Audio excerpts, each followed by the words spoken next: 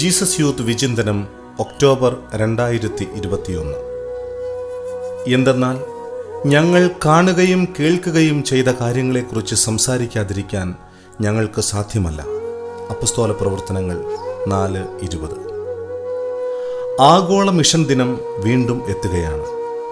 ഈ അവസരത്തിൽ സഭ ഓരോ വിശ്വാസിയെയും തൻ്റെ മിഷനറി പ്രതിബദ്ധത പുതുക്കാൻ ഹൃദ്യമായി ക്ഷണിക്കുന്നു.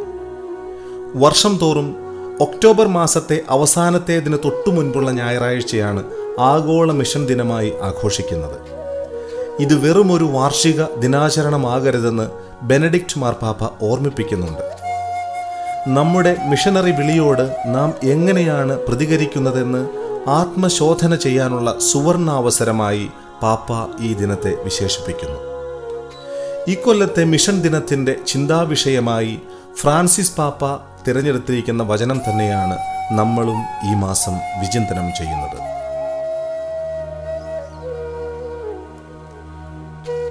തിന്മയുടെ വിജയം നീണ്ടു നിന്നില്ല. 3-ാം ദിവസം മൂകമായ കല്ലറയിലേക്ക് അരിച്ചിറങ്ങിയ ദൈവിക ശക്തി പുതുയുഗ പിറവിക്ക് നാന്ദി കുറിച്ചു.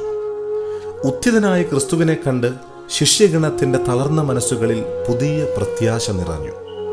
എങ്കിലും അവരിലെ ഭയവും സന്ദേഹങ്ങളും നീങ്ങിയിരുന്നില്ല. എന്നാൽ പെന്തക്കുസ്താ ദിനത്തിൽ പറന്നിറങ്ങിയ ദൈവശക്തി വരണ്ടുണങ്ങിയ അസ്ഥികളുടെ താഴ്വരയിൽ പുതുജീവൻ പകർന്നു. പത്രോസിന്റെ പ്രസംഗത്തിൽ ആയിരങ്ങളാണ് വിശ്വസിച്ചത്. ജന്മനാ മുടന്തനായിരുന്നയാൾ യേശുനാമത്തിന്റെ ശക്തി സ്വന്തം ശരീരത്തിൽ അനുഭവിച്ചു. പത്രോസിന്റെ വാക്കുകൾ കേട്ടതോടെ ചുറ്റുമുള്ളവരെ സ്തബ്ധരാക്കിക്കൊണ്ട് അയാൾ ചാടി എഴുന്നേറ്റ് ദൈവത്തെ സ്തുതിക്കുകയാണ്. ഓടിക്കൂടിയ ജനക്കൂട്ടത്തോട് ജീവന്റെ നാഥനായ യേശുവിനെക്കുറിച്ച് പത്രോസ് നടത്തിയ പ്രസംഗം കേട്ട് അനേകർ വിശ്വസിച്ചു. എന്നാൽ ക്രിസ്തുവിനെക്കുറിച്ച് പ്രസംഗിച്ചവരും ക്രിസ്തുവിനെ പോലെ തന്നെ ബന്ധനസ്ഥരായി.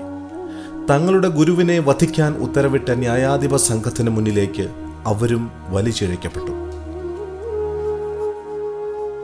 അതേസമയം അധികാരികളുടെ മുന്നിൽ ഈ മനുഷ്യർ പേടിച്ചു വിറയ്ക്കുമെന്ന് വിചാരിച്ചവർക്ക് തെറ്റുപറ്റി. പത്രോസിന്റെ വാക്കുകളിൽ ജ്ഞാനവും ധൈര്യവും കവിഞ്ഞൊഴുകി. ഒരിക്കൽ വേലക്കാരിയുടെ മുന്നിൽ പോലും പതറിപ്പോയ ആ ഹൃദയത്തിൽ ഇപ്പോൾ ഭയത്തിൻ്റെ അംശമേയില്ല.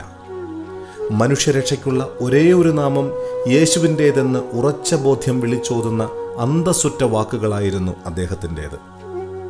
തങ്ങൾ ക്രൂശിച്ച ക്രിസ്തുവിനെ ദൈവം മരിച്ചവരിൽ നിന്ന് ഉയർപ്പിച്ചുവെന്ന പത്രോസിന്റെ ഉറച്ച സാക്ഷ്യം അധികാര സംഘത്തെ ഭയചകിതരാക്കിയിട്ടുണ്ടാകണം. പൂർണ്ണ സൗഖ്യം പ്രാപിച്ച മുടന്തന്റെ അനുഭവം ആ സാക്ഷ്യത്തിനുള്ള ആധികാരികമായ തെളിവുമായിരുന്നു. എങ്കിലും പത്രോസിനെയും യോഹന്നാനെയും ഭീഷണിപ്പെടുത്താൻ ദുർബലമായ ചില ശ്രമങ്ങൾ അവർ നടത്തുന്നുണ്ട്.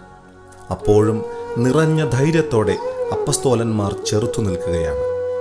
അവരുടെ മറുപടി ഇങ്ങനെയായിരുന്നു: ദൈവത്തെക്കാളുപരി നിങ്ങളെ അനുസരിക്കുന്നത് ദൈവസന്നിധിയിൽ ന്യായമാണോ?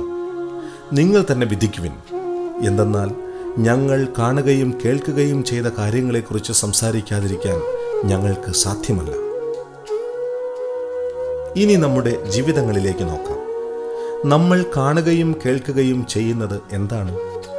ഈ കാഴ്ചയും കേൾവിയും ചിന്തയുമാണല്ലോ നാം അറിയാതെ ഹൃദയത്തിൽ നിറയുന്നത്.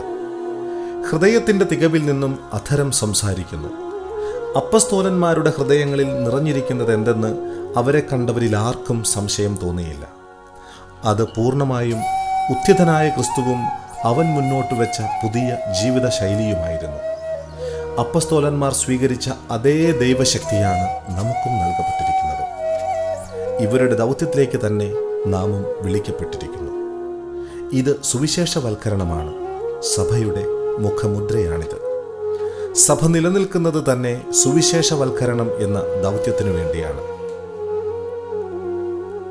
അന്ധകാരത്തിന്റെ ആധിപത്യത്തിൽ നിന്ന് മോചിപ്പിച്ച് ദൈവരാജ്യത്തിലേക്ക് തന്നെ കൈപിടിച്ച് നടത്തിയവനോടുള്ള നന്ദി നിറഞ്ഞ ഹൃദയത്തിൽ നിന്നേ ശാശ്വതമായ മിഷൻ ഉണ്ടാവുകയുള്ളൂ.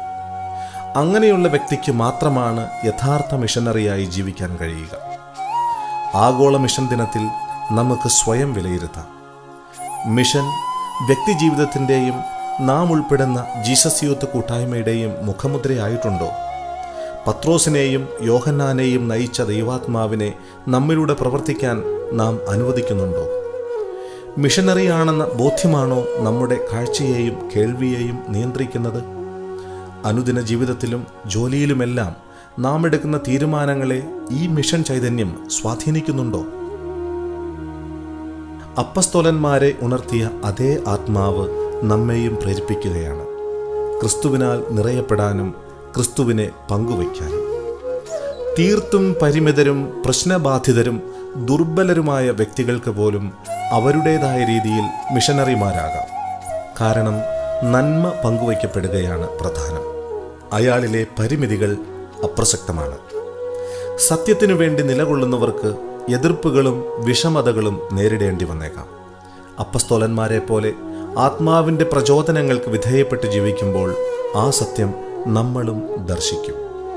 സൈന്യബലത്താലല്ല, കരബലത്താലല്ല, ആത്മാവിൻ്റെ ശക്തിയാലാണ് പർവ്വതങ്ങൾ ദൈവത്തിനായി നിലകൊള്ളുന്ന മനുഷ്യൻ്റെ മുന്നിൽ സമതലങ്ങളാകുന്നത്. ജനപദങ്ങളുടെ ഇടയിലേക്ക് ക്രിസ്തുവിൻ്റെ സുവിശേഷവുമായി കടന്നു ചെല്ലാനുള്ള തീക്ഷ്ണത ഈ മിഷൻ ദിനം നമ്മിൽ വീണ്ടും ജ്വലിപ്പിക്കട്ടെ. സുവിശേഷം പങ്കുവയ്ക്കാൻ ഇറങ്ങി പുറപ്പെടുന്നതിൻ്റെ ആനന്ദം നമ്മിൽ വീണ്ടും നിറയട്ടെ.